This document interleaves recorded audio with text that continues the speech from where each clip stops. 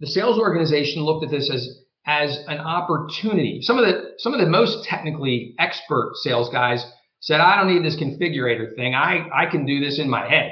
But the leadership realized that there's very few of those people, and there's a lot of other people who struggle. And anybody we onboard who's new is going to have an incredibly hard time getting up the learning curve. Growing a business requires a holistic approach that extends beyond sales and marketing. This approach needs alignment among people, processes, and technologies. So if you're a business owner, operations, or finance leader looking to learn growth strategies from your peers and competitors, you're tuned into the right podcast. Welcome to the WBS Podcast, where scalable growth using business systems is our number one priority. Now, here is your host, Sam Gupta. Hey everyone, welcome back to another episode of the WBS Podcast. I am Sam Gupta, your host and principal consultant at independent ERP and digital transformation consulting firm Elevate IQ.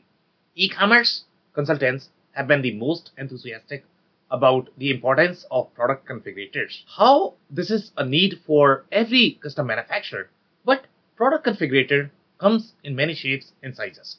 The product configurator could be a simple form on a WordPress site that sends out an email to the backend team, or a 3D configurator, the live product experience, just like the way you would experience in the virtual reality world.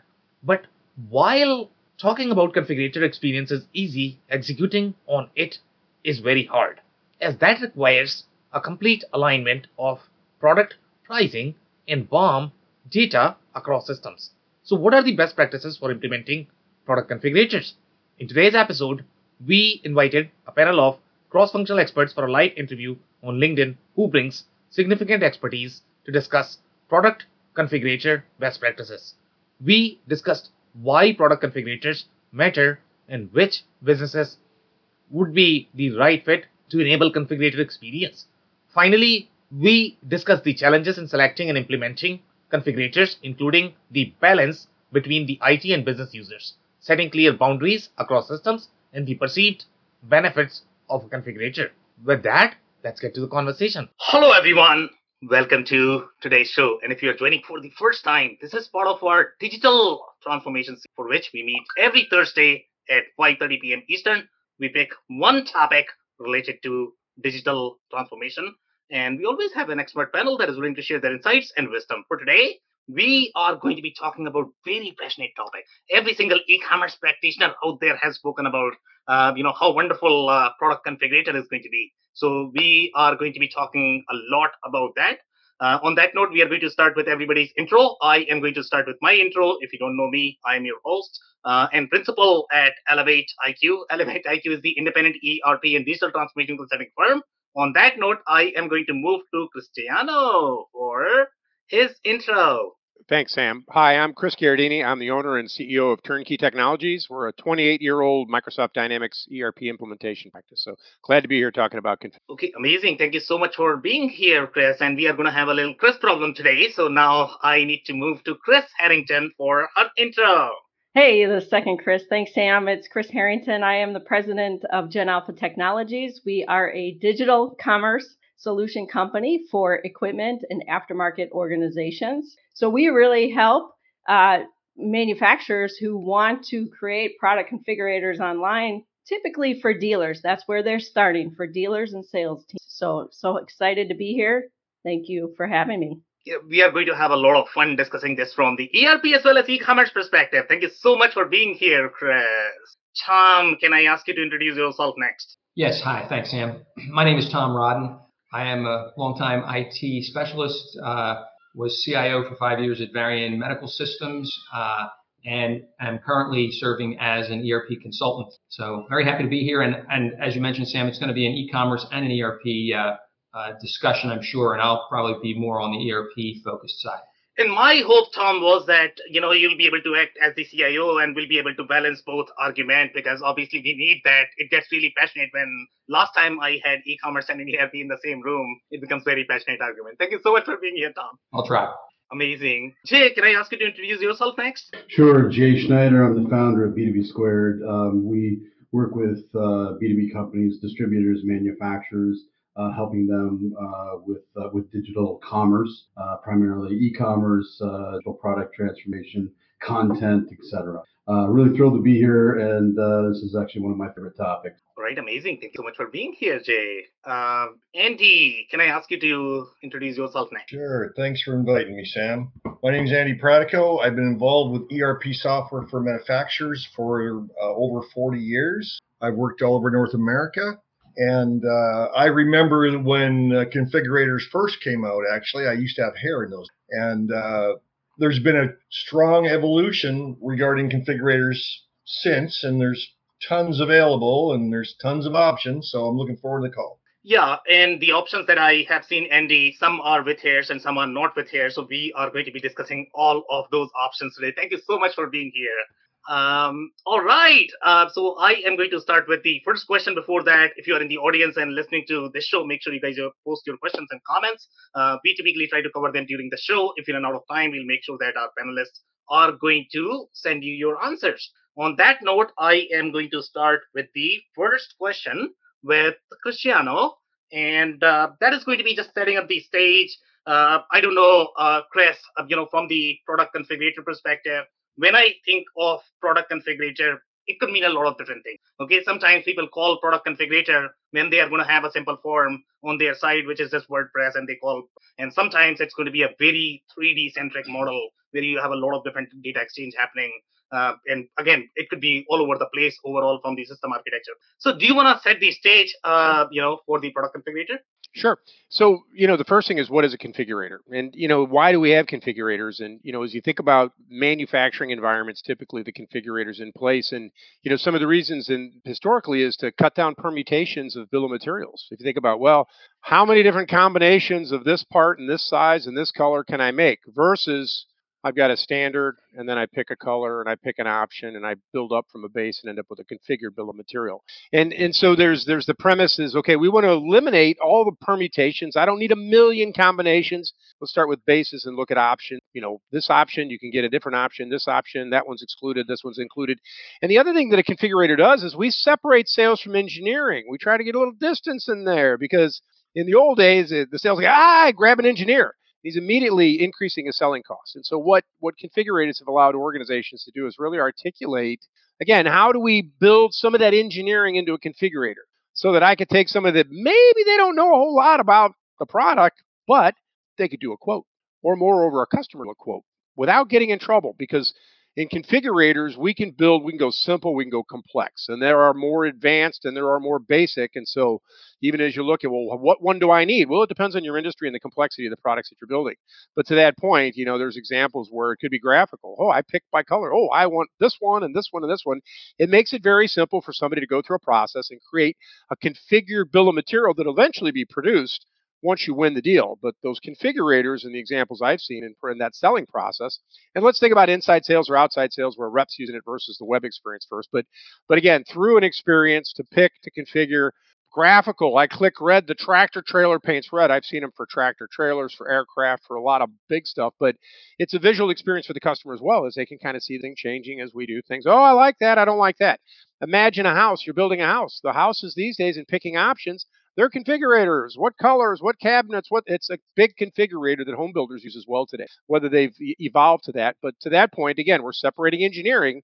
And there are still going to be cases where, hey, this one has to go to engineering to validate. But again, in the front end, a configurator lets the sales rep or the customer or the dealer, depending on who that is, to interact with a tool that's got pre-developed rules and formulas, and it can actually extrapolate material and labor and add routings, and it can really go to the nth degree of complexity. And then again, even generating proposals. I've got configurators out there that generate glorious sales proposals. So they can do a lot of work for you. So they're great selling tools. They can live in the cloud. They can live in an e-commerce experience. They can live in a CRM experience. They can live in an ERP experience. A lot of times they start in a CRM experience, and when I win and it injects the configured bill of material into the back office system with the routing, well, I still need the configurator on the ERP side in case I got to pick this thing up and make some changes to it. So again, Just as I set the stage, the tool allows us to build lots of rules and formulas in there, get a break on engineering, cut down the volume of permutation system. And again, it creates some efficiency just in managing that customer experience because customers like to accessorize and shop. And again, we're seeing these things all over the place. I mentioned homes. I mentioned we had a group that was customizing aircraft. Complex. Man, oh, I need the master bathroom in my jet. Okay, whatever. What color? And again, just like building a house. But I think that's a good starter. So amazing start there. And by the way, I love the bit about reducing the permutation and combination there. I think that's the right intent of when we are thinking about the configurator. I don't know how many people can really relate with that you are really reducing the number of, bombs. And maybe, you want to touch a little bit on why that is really important, more from the operational efficiency perspective, as well as from the maintenance perspective. But then the other layer that you had mentioned, Chris, was related to engineering. When people are thinking, especially when e-commerce folks are going to be thinking about BOM, they are going to be looking at the production BOM because for them, it's always the order. So I don't know how many people really think about the engineering BOM as part of the configurator experience, but that could be slightly more involved because that's going to be a very different configurator experience than what you are going to do with your production as well as when you are going to be interacting with your CRM as well as e-commerce that you mentioned. Christian, any follow-up? Yeah, and again, we go from the simple examples where there's limited choices, and then we go to the more complex ones. And I've got groups that manufacture doors, and they're all the different sizes. And imagine driving through the configurator with doors where you don't want to have 100,000 sizes, right jam, left jam, hinge types. But again, at the end of the day, it controls that experience. It controls the choices. The rules drive you to decision making efficiently. And you're right. The customer experience, they're not really worried about engineering. As the owner of the company, I'm managing selling costs. I'm trying to get a lower cost point on the sale transaction. And in the e-commerce experience, we're trying to give the customer lots of choices. But again, they conform to my rules and my capabilities in the back-end system. And like I said, there's always that one configuration that, takes a fork in the road and has to go through engineering because in the example of the aircraft, this guy could go through a configurator and he could add a jacuzzi tub into a jet. That's got to go to engineering to make sure they don't screw up the mechanics of the airframe by putting a tub in a jet. You're laughing. This guy actually put a tub in his jet. Anyway, but good example there. Amazing example there. Thank you so much, Cristiano, for that. So, Christina, I'm actually going to come to you next for anything that you may want to add overall from the context perspective. And obviously, as sort of the e-commerce practitioner, you are going to be thinking, okay, what the hell are these ERP guys talking about? In my mind, configurator is very different, right? So anything you might have to add overall from the context perspective and on the commentary that Chris has already. Sure. Chris did a great job. So what I would add is that, for those of us that are on the e-commerce side, we are typically trying to create an experience for the customer, the dealer, or the salesperson. More often, we're thinking about the customer experience. We want to make it engaging for them and easy for them to see themselves either using the product or solving the problem that they need to solve because you're asking a set of questions, or let's call them inputs, that are narrowing the results to get to the opportunity to satisfy that customer with what they need. So, when, the ERP folks, and it's important that whatever the customer sees or the dealer sees, it can easily feedback into the system so that we can pass it off to production without a heavy lifting of engineering, a pause in engineering before it even goes to production because the sales team or the e-commerce team built something into the configurator that hasn't been configured in the ERP in the past. So it is really important, in my view, to tie these systems together, and that's an important criteria. But really, from a high-level perspective, we're just trying to create a better experience. That's what customers are expecting today. So no longer do customers just think about quality. For so long as, manufacturers or businesses, we wanted to ensure that our quality was really good. And we thought if our quality was good, that was going to be the thing that differentiated us. Well, today, there is an expectation that everybody's quality is good. So now, how easy are you to do business with?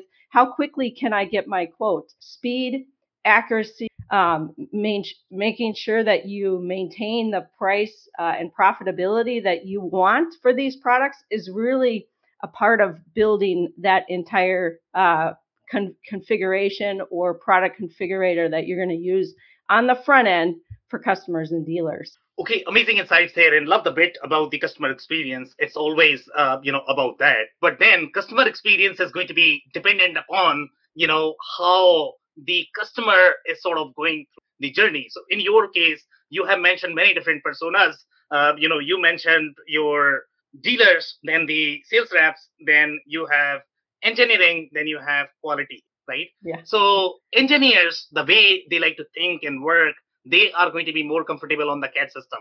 I don't know if they are going to be comfortable on the e-commerce system or any other system. So typically in your experience, do engineers go to e-commerce when they are looking at the BOM, or do they typically go to the CAD system or any other system that they might be? Well, engineers, yeah, they're expecting a technical display of the information. So we've been highly technical that are used by engineers. But I think the important thing is for all of us that might be working with businesses is to understand where they are and get the first level of improvement. We have manufacturers today who are still managing quotations by spreadsheet. Well, we have to get them off of spreadsheets. So maybe the first configurator is going to be used by the sales team. And then maybe the second iteration is going to be used by your dealer. Then maybe the third, now you've learned so much that now you're asking a few simple questions to a customer. They're providing those inputs, and that's narrowing what you're going to offer them.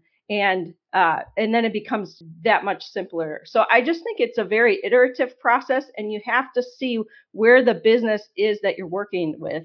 If engineers are quoting your products today, that's a step, that's a very expensive quote. I think Cristiano said that earlier. So we need to offload some of that, make it easier, and we've got to take some steps before we can actually put this in front of a customer, probably. Okay, amazing insights there. Thank you so much, Christina, for that.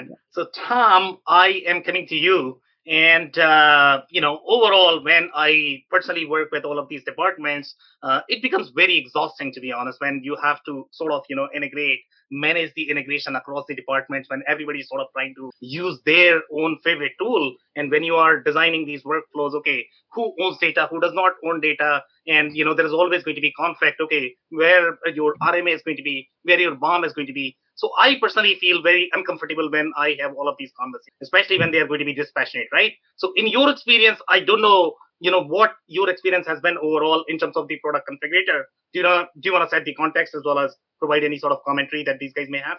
Yeah, thank you, Sam. I echo what Chris squared. We'll get to J squared shortly, but I echo what I just heard. That is consistent with my experience on the whole. I would add that Chris talked a lot about lightening the load on engineers, give the sales guys, even give the customer directly some ability to navigate through a system that effectively is structuring the BOM without the engineers being involved. Now, I agree with that conceptually. Obviously, and I think Chris was hinting at that, Chris Harrington was hinting at this, that, the process of moving away from an internally used configurator, maybe by sales or maybe eventually by dealers, and getting eventually to a customer will inevitably, or I think it should, lead to an evolution in simplicity of that, where you're going from complex technical choices in the configuration of the product to ultimately, when it's really customer facing, simple, basic questions, not those complex technical ones. And all the complexity is hidden from the end user or customer where possible. And in my experience, in fact, that was one of the objectives, even internally, where we had at Varian Medical Systems, where we were building multi-million-dollar cancer treatment equipment, radiation therapy equipment. The machines were incredibly complex. They were all custom, so every hospital could order exactly what it wanted in terms of the scale of the machine, in terms of the beam strength of the radiation laser, et cetera, et cetera. And one of the key things was you had to very carefully go through that process, because you would reach conflicts. I think both Chris has talked about the narrowing of choices. I think of it as kind of conflicts, or in the word Chris used was permutations. Not all permutations or all variations are legitimate options, right? You're going to find that in some cases, A plus B plus, well, no, you can't have C in that case, right? You can have A and B, but you're going to have either D or E. That's what works together, is compatible together. So I have seen this where we've said, okay, we need to take the expert engineer now. The configurator will replicate the best engineer and will enable us not only to reduce the load on engineers generally in the company, but it will in fact ensure that anybody using the configurator is leveraging the greatest knowledge, the greatest insight that we have in the company from an engineering perspective. So that's kind of one thing that I think it's reducing errors, it's reducing configurations where I think Chris Harrington was talking about, like, you don't want that configuration to be something that downstream people say either is really expensive and complex or it's impossible to build. So you're really trying to not just enable the customer to take that journey, but it to be a journey that leads to a true producible product. So I think that's one piece of it. And then the other thing that I found interesting within our Varian experience with configurators was that the sales organization looked at this as an opportunity. Some of the most technically expert sales guys said, I don't need this configurator thing. I can do this in my head. But the leadership realized that there's very few of those people, and there's a lot of other people who struggle. And anybody we onboard who's new is going to have an incredibly hard time getting up the learning curve if they've got to learn everything that it took these best guys years and years to acquire and master. So we want this configurator, frankly, to accelerate the learning curve and the effectivity of our new salespeople. So there were multiple reasons for this. And from an organizational point of view, Sam, it also was quite challenging. And Andy can probably talk this better than me, but when we were making our choices about configurators at Varian, there were some interesting distinctions that we learned. One configurator, very powerful, very flexible, but it required the back end people, the people creating the rules Chris talked about, creating the product and defining what was compatible and exactly what would be the first step in the journey and the sequence of questions to drive you to a product, a configured product. That it was almost like writing code. You almost had to be a programmer to really define these configurations. And product management, they wanted control of the configurator. They said, this is our job to define these things. How can we not be the guys who actually put it into the system? It's like saying, I can't create a product.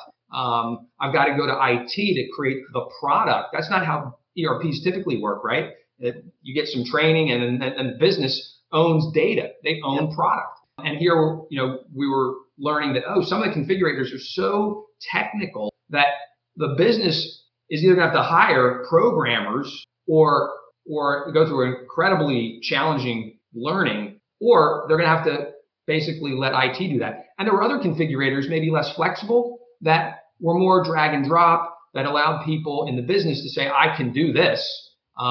And so we had to make a choice. Our product was so complex, we ended up saying we need the most complex, most flexible configurator available at that time. And therefore, now we have a challenge organizationally where IT is going to have to do a lot of the product configuration in the back end. And the business was only going to be able to maybe create a new item, a new option in a pull down feature, which is one small part of a total configurator. And so the business would have input, and obviously we would team together. But this was an example of how, it was terribly frustrating and disappointing for the business team. They felt like they were losing control of product management because of the introduction of a product configurator. And I'm sure things have gotten, more sophisticated and slicker and better since then. This was, 8-9 years ago, probably. But that was a big organizational challenge for us, just as one example. Yeah, so very interesting insights there. So obviously that is going to be very frustrating when business cannot really control the data and the product that they are trying to control. But what is going to be more frustrating is when there are going to be inconsistencies across the system. So I don't know, Tom, if you're going to have any sort of follow up in terms of the product release process. I don't know how the handshake worked in the Oh yeah. organization. So when you are creating the underlying bomb, who's creating that? And then you have these rules. And by the way, if you are coding only in one system, that is still easier. When the code needs to be promoted to 5 different systems, because each of those systems are going to be different. So I don't know how you create the architecture. For me, it's just overwhelming. Maybe do you have any follow-ups there? Yeah, I'll try to be brief. But yes, this was also one of the fundamental challenges. We initially, we were doing a big Salesforce implementation and we were hoping to use the Salesforce configurator. And we pretty quickly determined that it just wasn't at the time adequate. And so we then looked at other pure play configurators and found a couple that we said these could do the job, and we had to make our choice then. But having decided to have a multi-system architecture from configure, quote, and then transition over to ERP, a quote that would be converted into a sales order, in the simplest scenario, that would be relatively manageable. But when you got into, well, what happens when the customer makes or asks to make a change? And we went through already a process of configure. If this was an unusual configuration, maybe we were doing some special changes to enable a higher discount than standard. It would go through workflows in the configurator, which is a feature we haven't talked about yet, but is critically important in many scenarios and industries. So, but it would get approved in the configurator, and then that would allow release to ERP. And then there's a question that comes to the sales guy, and he says, I need to make a change, and it's already been released to ERP. So now, what are you going to do? Are you going to cancel the item in ERP, go back and create a new configuration, go through the approval process again, release it again? That might be clean, but it's also a whole bunch of extra work. And there were always issues about, well, now, some things have changed since you created the original one. And so some of the pricing or other elements of the original order that was created 3 months, 4 months, 5 months ago, maybe, have changed. And now the customer is going to get something different than what he actually wanted and what the sales guy wanted. So, okay, maybe that's not the best way. Maybe we should go back and just make a change to the configurator that we originally created. And it's a change to the quote, and we go through the approval process again. But now we have this complex feed into ERP where we want the original order to stay, but we want this new quote to drive just a change to that. Again, you can imagine suddenly the complexities are mushrooming as you try and make this as easy as possible for the sales guy, but the flow and the process is not simple when you're trying to drive this downstream into ERP. So yeah, we had a lot of challenges in the integration of these tools. Again, sometimes parts would change that were significant changes just because effectivity dates, new designs, and sometimes we'd have customers saying, well, I heard there's a change. I don't want the old version. I want the new version. And yet it's already been released to ERP. Procurement has already begun. At what point is it too late? Again, there's different business models. We had a very long cycle of getting the customer to sign up for, a multi-million-dollar purchase and then procuring product. It could be a 2+ year cycle from initial conversations, quote, order, procurement, manufacture, and test at the end. The product had to be tested before it could be delivered to the hospital, and then final delivery. So that's, there might be changes that are requested all along the way. And now you really have to have at some point say, no, we can't accept any more changes. But, it's you don't want to do that. You want to make the customer happy, and you want to give the best you can, in our case, care to the patient. So you're struggling to manage those changes. That was one of the biggest issues for us with configurators, the CPQ system, and ERP. and integration. Insights there. Thank you so much, Tom, for that. So, Jay, I'm actually coming to you. Any sort of context that you may want to add based on what everybody has provided. I'm pretty sure you are going to have insights more from the customer experience perspective. So, yeah, go for it, Jay. Yeah, actually, that's exactly where I kind of go with this. So when I think about B2B, and that's really the space that I deal with primarily, configuration really is critical. I mean, this is what I call B2B merchandising, right? This is making things easier for the customer to purchase. What's interesting about the discussion that we've already had here is that it largely centers on internal process, right? It largely approaches it from the standpoint of, well, how are we going to manage this internally? How are we going to quote it? How are we going to engineer it? How are we going to produce it? How are we going to ship it, right? So those are all internal processes. The chasm really is, how do we get that into relevant product data that the customer can then use and do it themselves? And I have to say, and again, the CPQ systems are getting better, but I have to say, from my perspective, in the e-commerce B2B world, we're not anywhere near where we need to be yet. With most of it, I think most people are still struggling to take engineering data and make it customer data, and to write the rules that make it easy enough for a customer to be able to do it themselves. So that I think is one of the struggles that we have just as an overall business right now, because I think this is what is going to change this SKU based e-commerce world that we live in today into what we really know B2B2B, which is a configured, engineered, kitted world. So very interesting insights there. And one of the follow-up questions that I'm going to have for you, Jay, is going to be overall from the B2B perspective. And typically the B2B space that you deal with, you are going to have way too many personas and way too many touches that you are going to get from the buying journey perspective.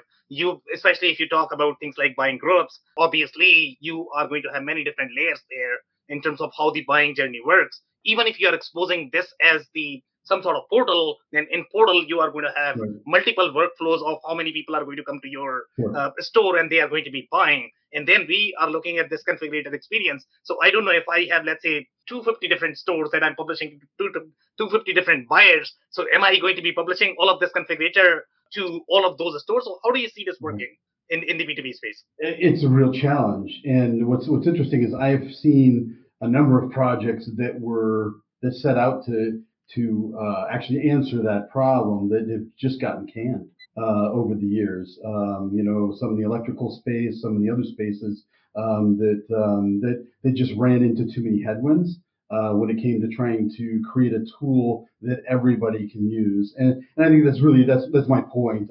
And I don't know what the solution is for it. I'm just looking at it from the buyer's perspective. The day we can make the product data and the rules easy enough for the customer to be able to start, building things. And we know B2B to be a collaborative process, right? We know that many distributors are, adding value to the process, and it tends to be a collaborative process with the customer. But we have a ways to go, I think, in where the tools need to be to get to that point, because that really, I think, is where we need to get. Okay, amazing. Thank you so much, Jay, for that. So, Andy, I'm actually coming to you, and your perspective, as far as my understanding goes, is going to be more of the connected experience, connected systems overall from the configurator perspective. So, if you have anything to add overall from the context perspective. Well, first off, I wanted to say something to Mr. Chris. Never talk about bombs when you're talking about aircraft, okay? That's a joke. But it's true. Anyways, I've been in the business a long time, and I've seen configurators from their infancy to today, and they've advanced a tremendous amount over the years. Originally, a configurator, they used to be called, back in the 1960s and 70s, they used to be called bill of material generators. And they used to be strictly a bill of material.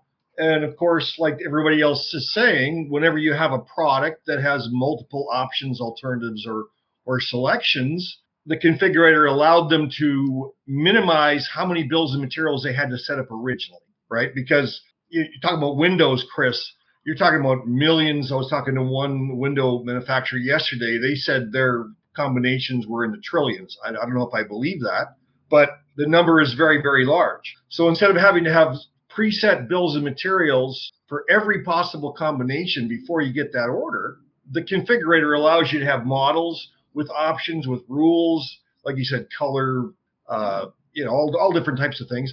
But going even farther, parametrics. So not only you don't need to bring the engineer in during the sales cycle as much, but sometimes you can actually put that engineer's brains into the software, and the formulas are already built in. So if you're building something that, like Tom was saying, that if it has A, B, it doesn't make C, well, the engineering formula is already in there, and it already knows. It already polices to make sure that when the order is taken, it is a viable bill of material to make in the work order. Now, back in the early days, they were strictly a bill of material type generator functionality. Today, and a lot of systems still have those simple ones built into them. But today, some of these configurators, they're bidirectionally linked to 3D modeling, so that when you're selecting the options, it's creating the 3D model at exactly the same time. So guess what? The engineer doesn't have to do it. I think that it was, I'm not sure who said about the proposals, but yeah, I think that was Chris as well. Some of these systems can create very compelling proposals with one click after the configuration has been built.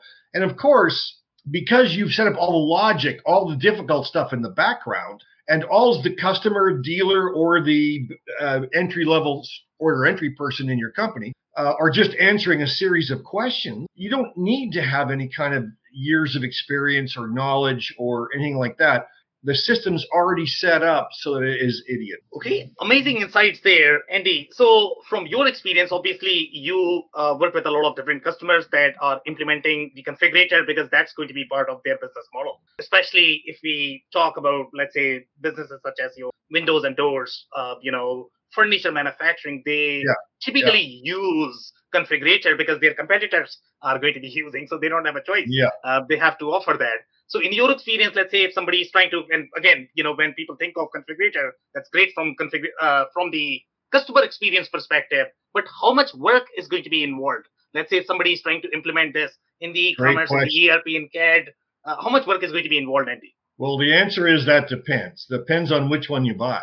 Because as I'm not sure who, I think it was Tom that mentioned that some of this logic in the background is near programming. Well, some of them are programming. Some of them are using C+ or something like that. And, you don't see that when you're sitting through a sales demo. We always talk about sales demos on our other Tuesday sessions. When you're sitting through a sales demo, they rarely take you back into logic and show you how it really takes to set up that configuration or those simple rules. Because a lot of companies will buy these tools, find out after the fact, now we got to hire a programmer. Whereas there are some systems that are, I think someone mentioned drag and drop, a lot easier to set up that logic, a lot easier to define those parameters. And I think usually most companies, that's what they're hoping for, is something that's not too onerous to set up. But most of them are, regardless, all configurators are a bear. They're a lot of work. Amazing, much, Andy, for that. So, Chris, I am actually Cristiano, I'm going to come back to you. And you know what I want? I am looking for any sort of stories, or better yet, horror stories of the configurators. Sure.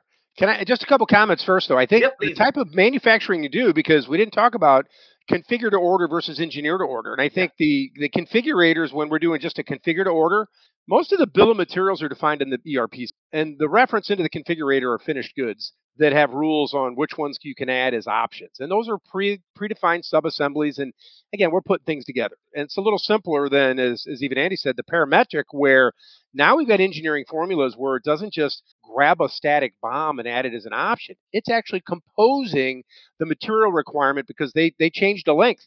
I've got more material. So the line item component requirement changed, as well as the routing time to do the milling or whatever it may be. That grows too.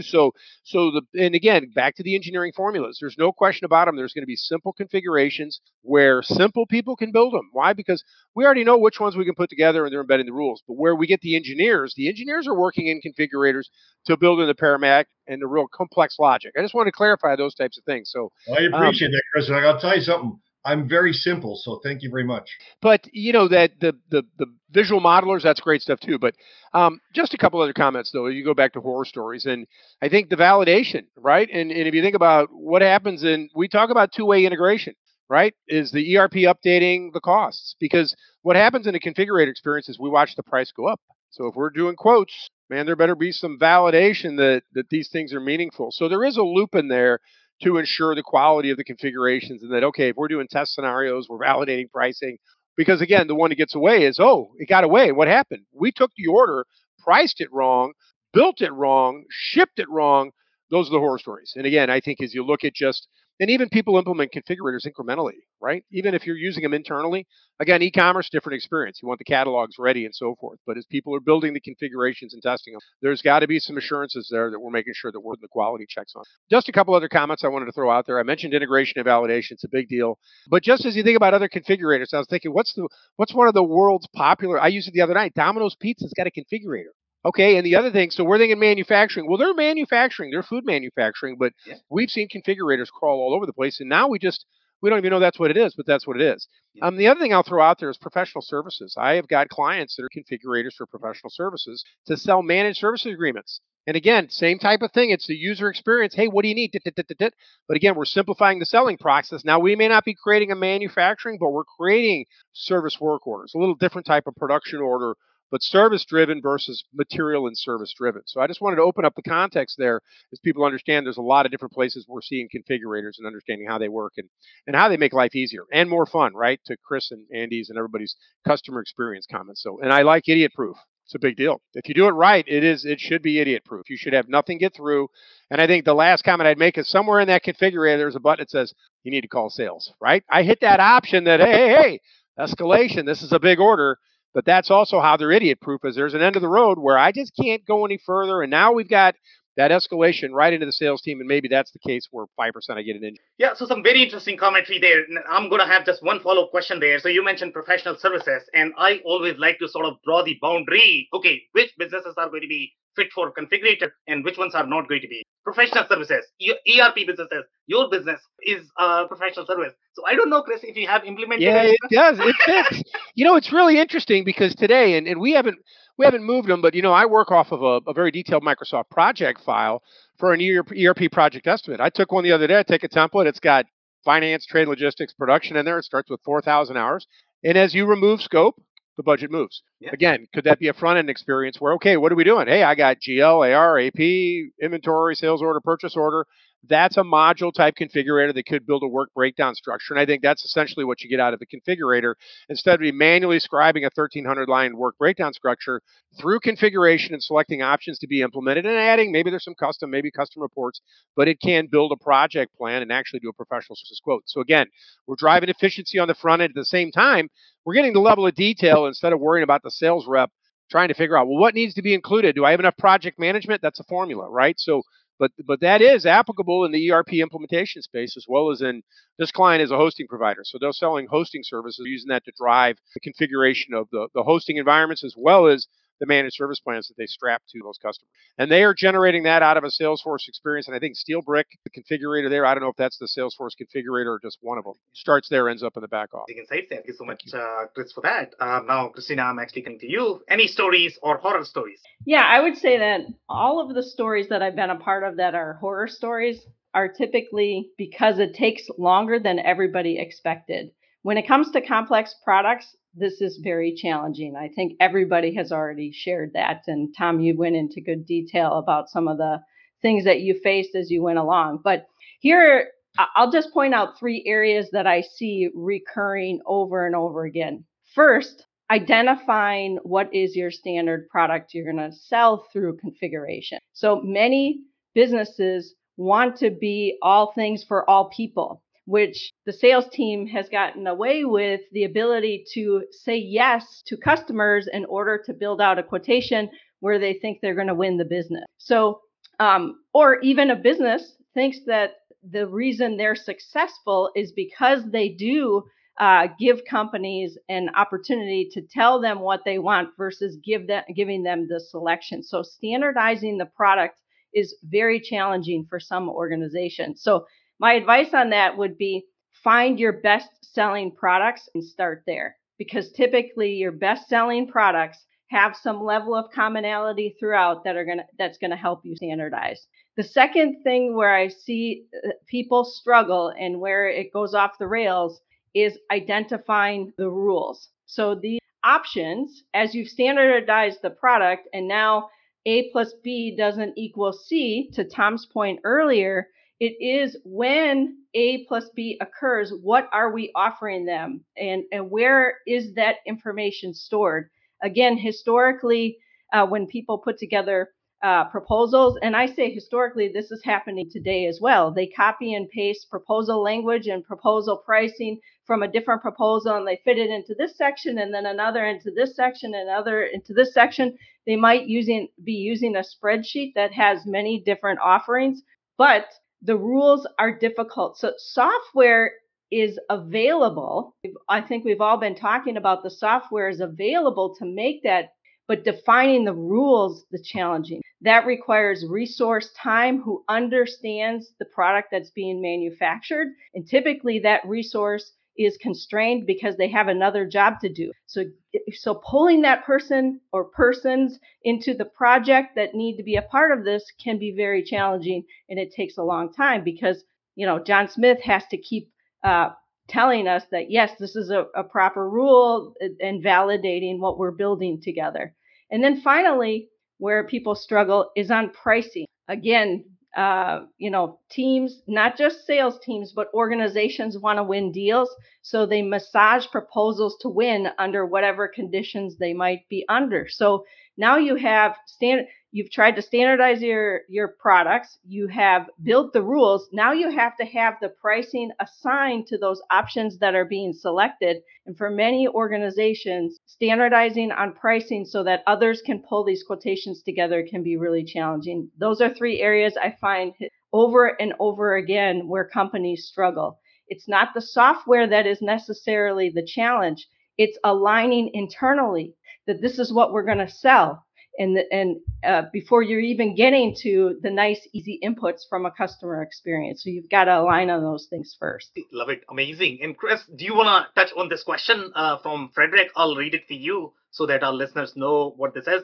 So he's asking, when do you see CPQs being best positioned in CRM, e-commerce, ERP, or as a standalone? Christina, over to you. Yeah, I would say ERP or CRM is typically when internal users are using it. E-commerce is when you are advanced enough to have your customers use your tools. So you've made it really simplified. I'll give you an example.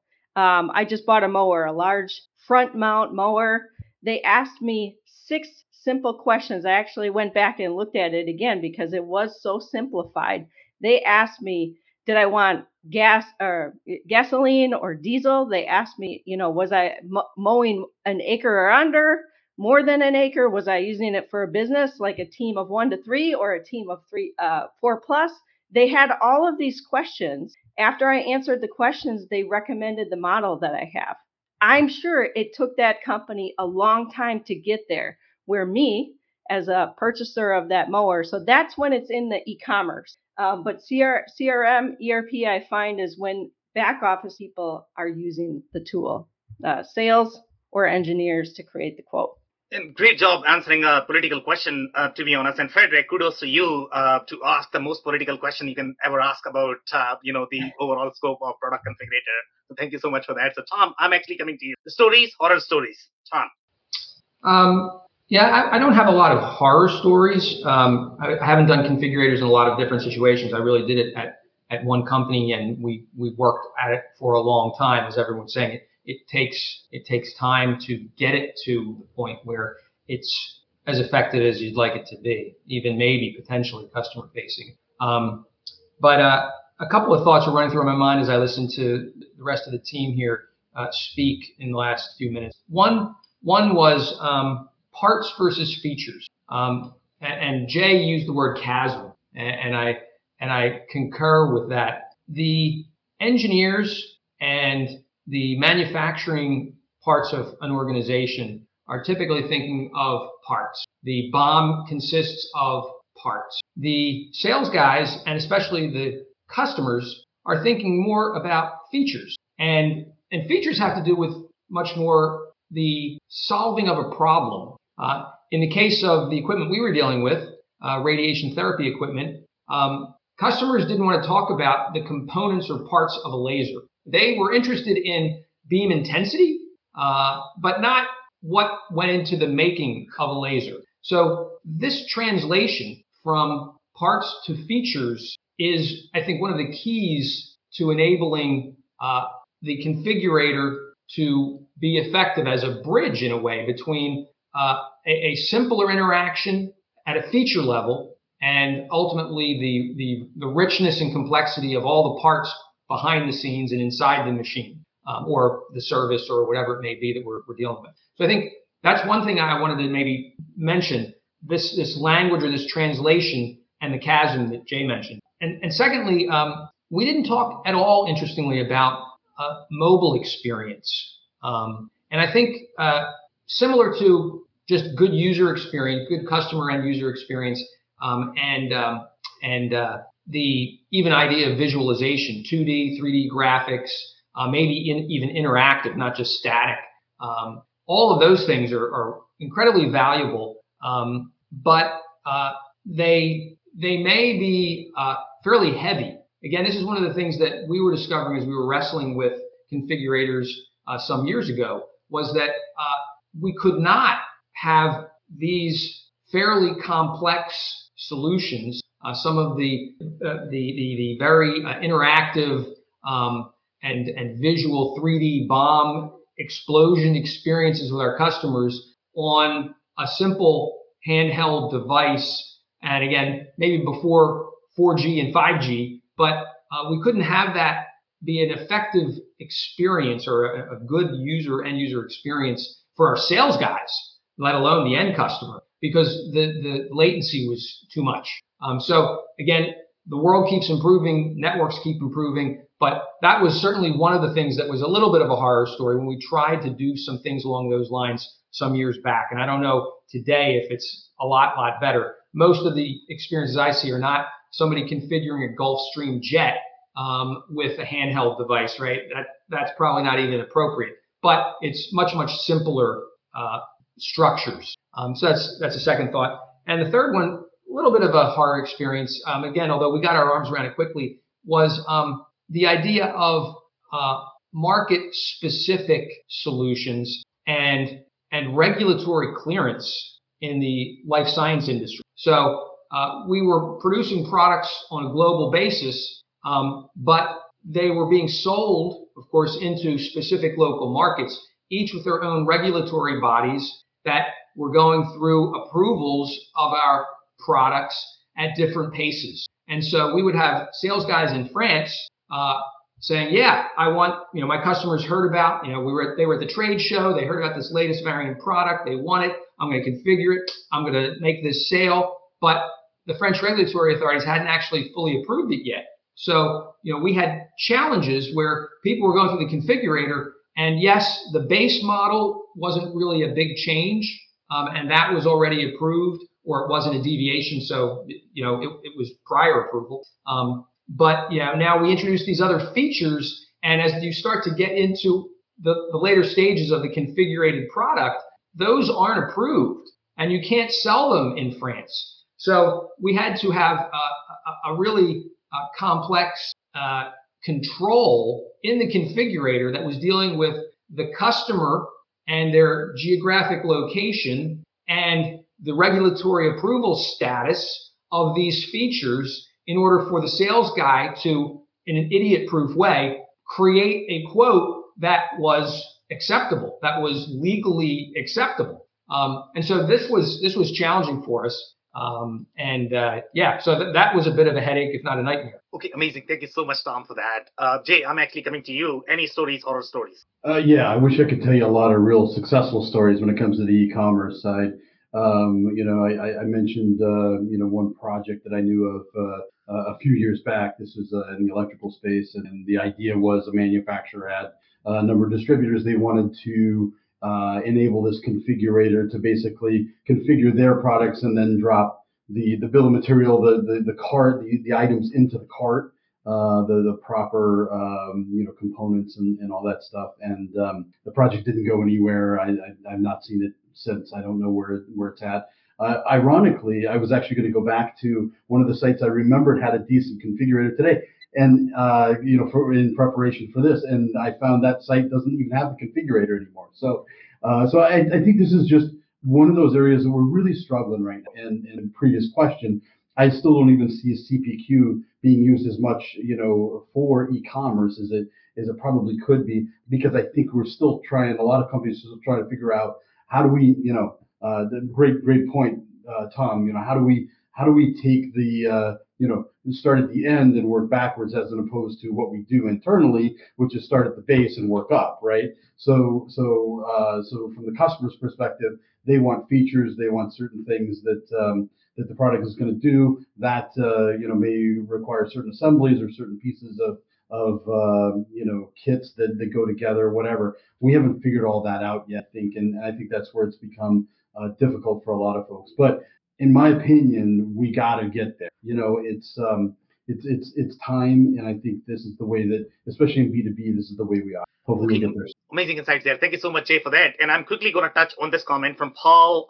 Paul is supporting the comment that a primary issue is ensuring that all the internal processes, they need to work together. I think that's what we all discussed. So he's agreeing with us. And then he is providing an example. We had a client that tried to use a standard configurator for a highly engineered product, billion plus possible configurations. We redesigned the processes and captured the engineering calculations, and then custom configurator, customer entered data on the website, calculations were automated, and the configurator also produced all the production instructions. And he's claiming that they had roughly 85% reduction in cycle time. Amazing example and story there. Thank you so much, Paul, for joining and sharing the story. And Andy, do you have any story comments that you would like to share?